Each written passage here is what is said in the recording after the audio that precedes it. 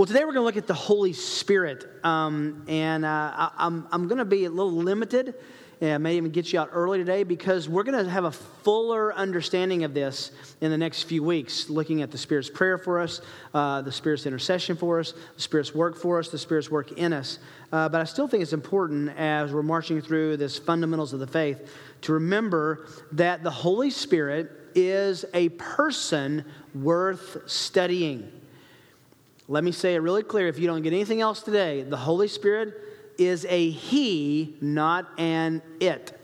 Sometimes we talk about the Holy Spirit in terms of a force or a power or a presence. That's not what the Holy Spirit is. The Holy Spirit is a person, and He's God. If you get nothing else, the Holy Spirit's a person, and that person is God. If you have your Bibles, and I know you do, turn over to John 14 for a moment. John 14. As you're turning there, is that you, Elizabeth, in the back there? Is that you? I'm so sorry about your son. We had a bit of a Kansas overnighter and took some rifles and shotguns out and let the boys shoot them. And he got, you know what scope bit means? Is he okay? He what? He's proud of it. He what now? Oh, I know. I sent that to John and not you on purpose, okay? But now I know about John. I've learned a lot about John right now, okay? He shot my 300 Ultra Mag, which is it's an elephant gun, and the scope came back and just cut him right between the eyes. And he didn't know he'd done it. And so he's looking around, and blood's running down his nose, and the guys are saying, "That's cool," and he's saying, "What's cool?" So it was a fun moment. That's why I love living in Kansas. We couldn't pull that off in California. You know, you would have. Anyway, but he's okay, right? Okay. Well, I knew this is the kind of friend John is. I called John and said, "Hey, he's got a little scope bite, cut his forehead, and he's right between his eyes, and he's okay. I don't think it's deep enough for stitches. It's just going to bleed a little bit." And he goes, "Okay, that's cool. You know, girls dig scars." I mean, it was just something really. He's a good dad. I like that. If you're a father of boys, you don't have to explain that. In John 14, Jesus is in the upper room. He's about to leave his disciples physically, although he says, I'm going to be with you spiritually in the future. As he is departing, he knows that they need someone to substitute for his physical presence. Now, what's very interesting is that Jesus doesn't want to leave them alone. He says, "I won't leave you as orphans" in verse 18. But verse 16 says, "I will ask the Father, and He will give you another helper, that He may be with you forever." Remember, we said the Holy Spirit is He, not it. Well, this is important because Jesus specifically asks the Father. Look at all three members of the Trinity are in this verse. You have the Son asking the Father for the Spirit to come and be the helper with these men in his physical absence. Now, you got to be careful because both in Acts and in Galatians, it talks about the Spirit of Jesus. So one of the great questions is those phrases when it says the Spirit of Jesus, and you get into genitive connections. If you remember from grammar, genitive is of, it's possessive. So does that mean Jesus' Spirit, His Spirit, or the Spirit of Jesus, who is the Holy Spirit? And the answer is, I don't think it matters in the end. But the Father and the Son and the Spirit are all here. Jesus intended for us not to be left as orphans and to be cared for and ministered to and taught by the Holy Spirit. He permanently abides and dwells with us. He is always with us. He never leaves us. He never forsakes us. He is there, and we'll talk about what He does being with us as well. So the Bible always recognizes the Spirit as a person, not a force. So catch yourself if you ever start calling the Holy Spirit it, like it's some force of God. The Holy Spirit is a He.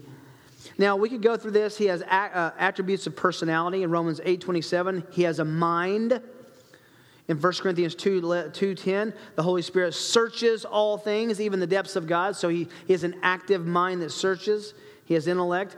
The Holy Spirit knows the thoughts of God in 1 Corinthians 2:11. So he has intellect. He thinks. He also has emotion. He possesses the ability to experience emotion. Ephesians 4:30, do not do what to the Holy Spirit? Remember?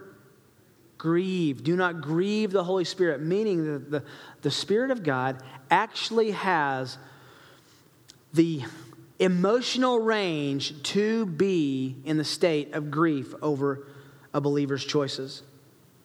He has volition. He determines acts decisively.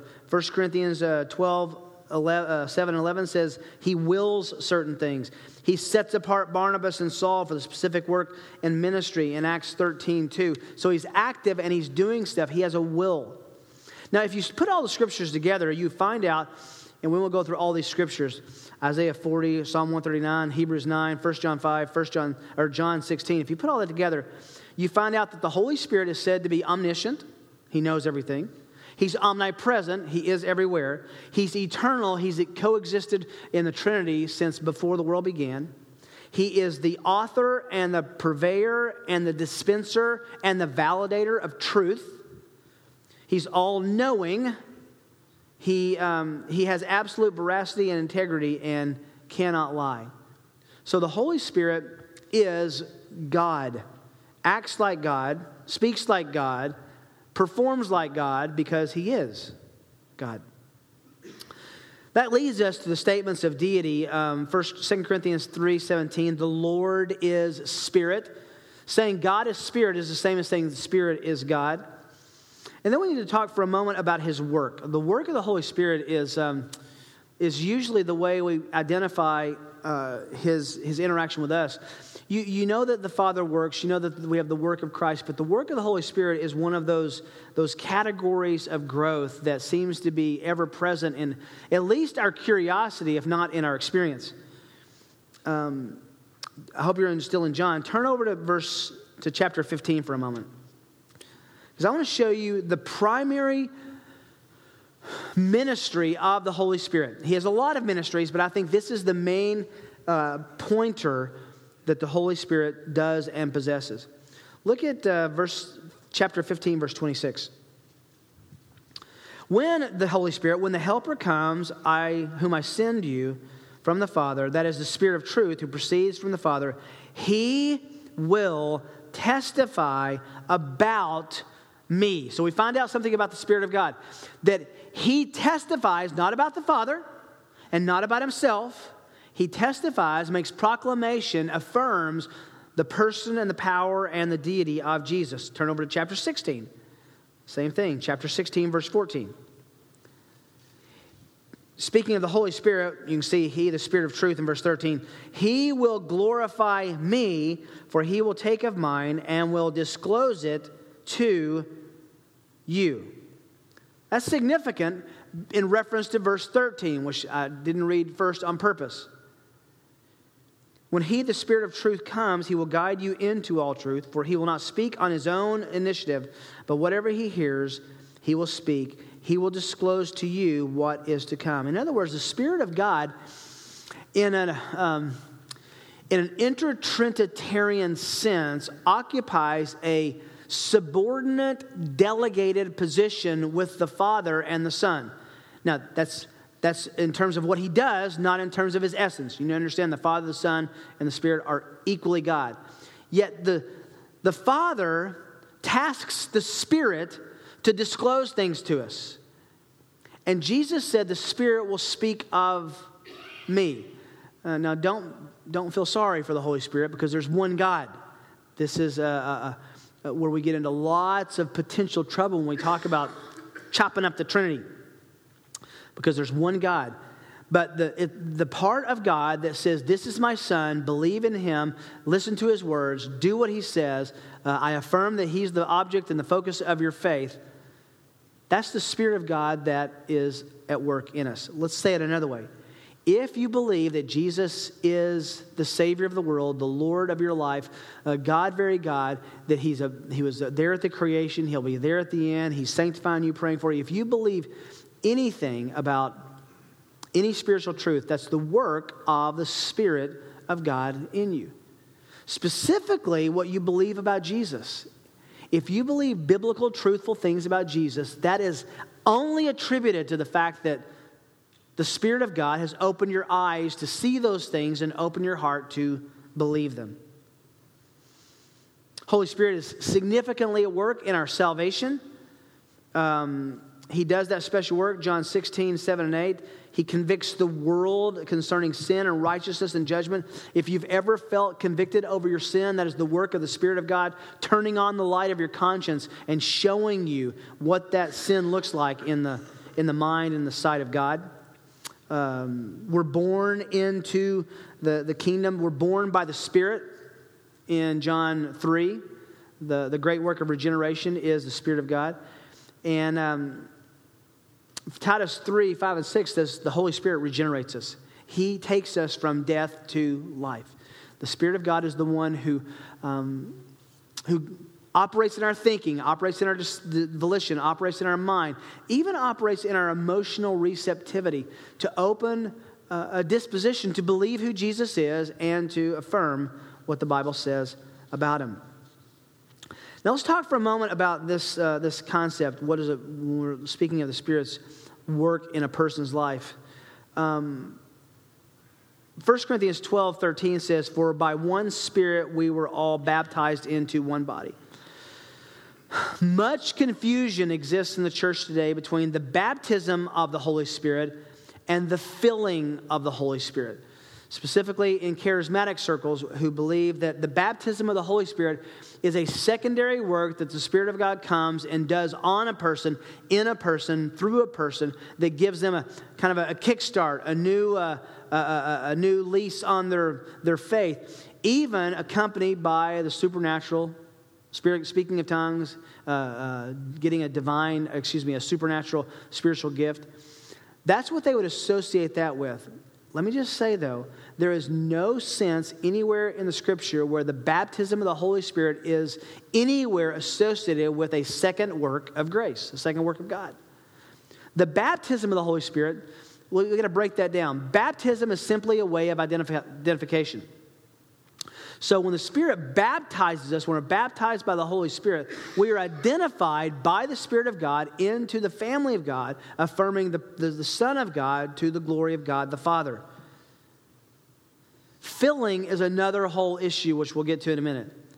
But please, if someone tells you or asks you, as I've been asked before, have you been baptized in the Holy Spirit? That's a simple answer. Yes, I have. It occurred when I was saved. It occurred at my regeneration. I was identified with and by the Spirit.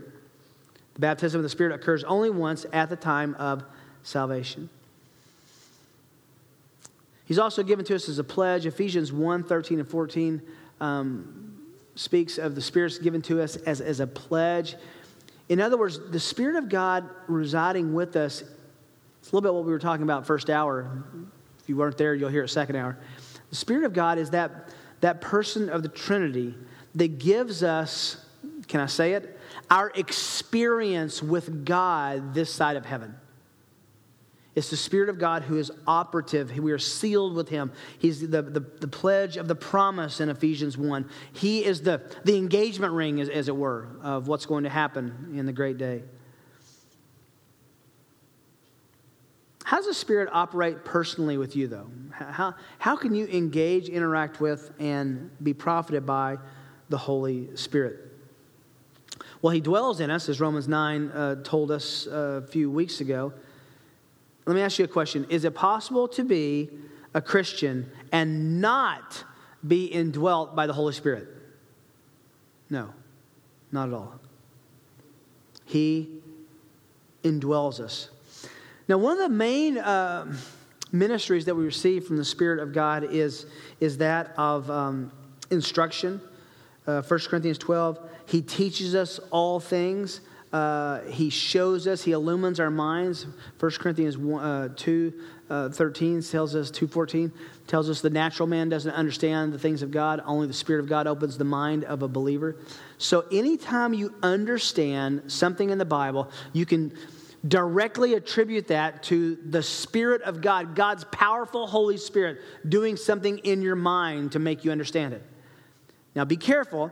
If you don't understand something, that doesn't mean you don't have the Spirit of God. It means you have to study harder. It means you have to talk to a pastor, an elder, maybe to figure something out. But if you have that desire, that's a good thing. If you have any desire to grow, that can only be attributed to the work of the Spirit of God within you. He teaches us truth. By the way, we have some specific interactions with the Spirit of God. Ephesians 4:30, don't grieve him. 1 Thessalonians 5:19, don't quench him. And Ephesians 5:18, be filled with him. So let's just do those two negatives first. Don't grieve the Holy Spirit of God. How do you grieve the Holy Spirit of God? By sin, really simple. How do you quench the Spirit of God? By sin. Sin will inhibit you from fully glorifying God, fully understanding the Word.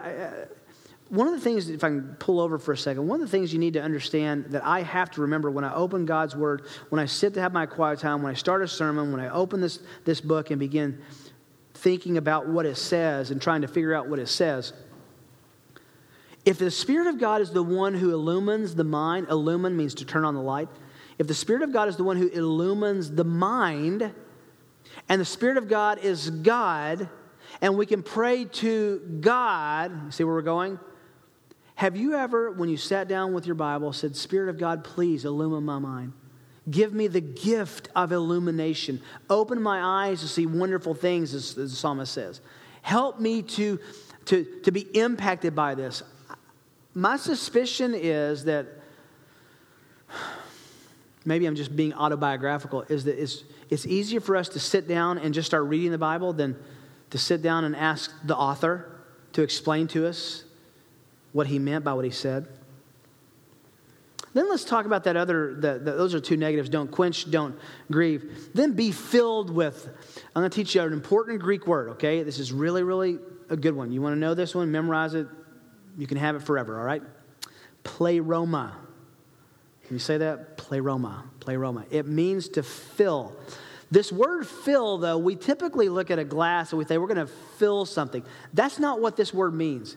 So to be filled with the Holy Spirit means to pleroma, fill. The better illustration is what a strong wind does to a sail. It fills it so that it moves it along. So when Paul is saying be filled with the Holy Spirit, he's not saying be filled up like an empty glass. He's saying being moved along like a ship's sail. Have the Holy Spirit move you, motivate you, steer you, and guide you. How can the Holy Spirit, can I even say this, be allowed, be leveraged, be leaned upon to fill us and move us? Only by God's Word. So God's Word is the rudder in our life that the Holy Spirit uses to direct us, to fill us, to move us along. I think a good way to look at it is everything we do, everything we say, every interaction we have, every decision we make is rooted either in the Spirit of God or the flesh. So that in Galatians, which we're going to go now, how does a Christian keep from sinning? It's all the power of the Holy Spirit. Remember in Galatians, Paul was telling them there are two influences, two primary categorical influences in your life, right? The flesh and the Spirit. You don't have to do anything to be influenced by the power of the flesh. Just get born. Just be alive. And you will have all the power and the influences and the impulses of the flesh that can move you along. The contrast to that is, or be moved along, filled with, have the fruit of the Spirit. Now, I don't want to burst anyone's teaching or sermon. I certainly have preached this passage wrong when I was a younger preacher. But I used to say, okay, let's look at the fruit of the Spirit. Love, joy, peace, patience, kindness, goodness, faithfulness, gentleness, self-control. And then he says, and things like these. Let's look at those. Let's do love. Okay, let's talk about how to do love. Joy, peace. And you look at them all and turn them into commands. Now, that's not necessarily wrong because those are all commanded somewhere else in the New Testament. That's not what Paul is saying in Galatians 5. He's saying that's just the fruit of the Spirit. If you're walking with the Spirit, that's what happens. He commands us to do those things in other passages. Don't get me wrong. But if you're walking by the Spirit, contrast, instead of the flesh, you will experience love and joy and peace, patience, kindness, goodness, faithfulness, gentleness, and self-control. Those are the consequences of walking by the Spirit of God. So then the question is, well, then how do I walk by the Spirit of God? You have caught me. This is the Read Your Bible More sermon. You have to. This is the Spirit's word. This is what He uses to change us. And as much as we joke about that, can I just be as third grade for all of us, myself included, as I can? If you are not regularly spending time in God's Word, you should not have any expectation of growth, of peace, of understanding, of being sustained in suffering, of being sustained in a disappointment, of having victory over sin. Listen, in all the years, 30 plus years of pastoring and counseling, I've told you this, but let me tell you again. I've never had someone sit down. Let me give you an example. A guy comes in and sits in my office and says, please pray for me. Please help me with my struggle with pornography. So, okay, tell me about that. They explain that to me. And then the next question is, well, and tell me about your quiet times. I have never, in the thousands of people I've interacted with, never had someone also say, they're the best they've ever been. They're just incredible. Sometimes we talk about putting off so much that we forget you have to put on. Remember the little sign on the church that kind of cycles through? Those churches that have the signs that they put the clever sayings on? You can always see this on one of those signs. And it's so old that it's almost unrecognizable as what great insight it is. Sin will keep you from this book, or this book will what? Keep you from sin. Why? Because the presence of God, the power of God, the Spirit of God illumines our minds to know God's thoughts, and it changes us. That's how a person changes. So, to be led by the Spirit, filled with the Spirit, is to be under His domination, under His control, under His guidance, under His illumination. Confessing sin because He shows us sin. Looking at Christ because He shows us Christ. Surrendering of our wills to His will because we're seeing that contrast. Our intellect, our body, our time, our talent, our possessions, our desires. It requires all of us to deny self and to follow Him. So here's the question that Paul continually asks in Romans 8. Do you recognize if the Spirit of God is at work in you? Can you recognize that? Let me give you some clues. Do you have a sensitivity to sin? Sensitivity to sin. Not just guilt over sin. An unbeliever can have guilt over sin. I mean a sensitivity to sin where you don't want to do it and you hate it when you do. Remember, Romans 7 comes before Romans 8 on the Spirit. That Paul said, I'm wrestling with this thing. What I do, I don't want to do. I find I'm doing things I don't want to do, and I'm doing the wrong things and that I don't want to do, and I'm not doing the right things that I do want to do. This is frustrating. Why would he make those assessments? Romans 8 tells us because the Spirit of God was clearly at work in his conscience, in his life, in his mind, working those things out. So he enlivens our sensitivity to sin, and he moves and pricks our conscience. Secondly, do you have a growing love for Jesus? In other words, is Jesus becoming more and more the centerpiece of your faith? Not a peripheral part of your faith, but the whole point of your faith. Not a part of your life, but the point of your life. If you're moving in your love, appreciation, and understanding of Jesus, that is only attributed to the power of the work of the Spirit of God in your life. Said negatively, if there is no growth in loving and adoring Jesus, you have to ask, is the Spirit of God operative in my life? And if He's not, how do you get Him operative into your life? You read the Bible, right? I think a third is, do you desire unity with the brethren? Philippians 2 says that one of the first results of a Spirit-filled church is you have the unity of the Spirit. Meaning that that church is not an event we come to. It's not a meeting that we go to on Sundays. Church is a community. It's a set of relationships that we have striving together to move toward Christ-likeness and to move toward greater love for Him. Now, shameless plug for care groups right now. Ready? Shameless plug. We've been doing care groups for a couple of years now, and here's what we're starting to hear. I love this. You know, this is uncomfortable. I'm finding out things about people that I really would have been fine not knowing. People are starting to notice things about me that I wish they didn't know.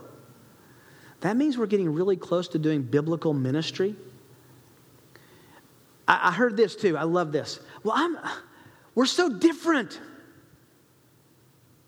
Exactly. Your point is, God uses the differences in the body so that, remember 1 Corinthians 12 where he says, the body's kind of talking to each other. The nose and the foot are talking, and the ear and the eye are talking, and you got this argument, who's most important? And God says, no, the Spirit of God says, no, all of those are needed for the unity of the Spirit. The differences that you feel, the frustrations you feel, the disagreements that you have, the aching awkwardness of getting together in a care group or in the church where you don't fit except by the Spirit of God is good. It's healthy. It's so good. So, I just thought about this. There is no eHarmony for the church.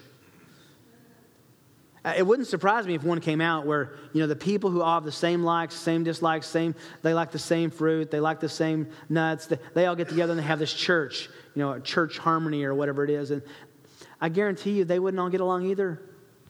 Please embrace and love differences and awkwardnesses because it grows you and it grows the other. This is a little side note, but my wife and I were talking. We've had this conversation a few times, but if we had, there was no internet when we got married, but had we tried to get together today via the internet, it would never happen. We don't like anything the same. She wants to go on vacation to a hotel with a beach and a shower. I want to go on a drop hunt in Alaska in a tent, and, for a week. She likes onions and peppers and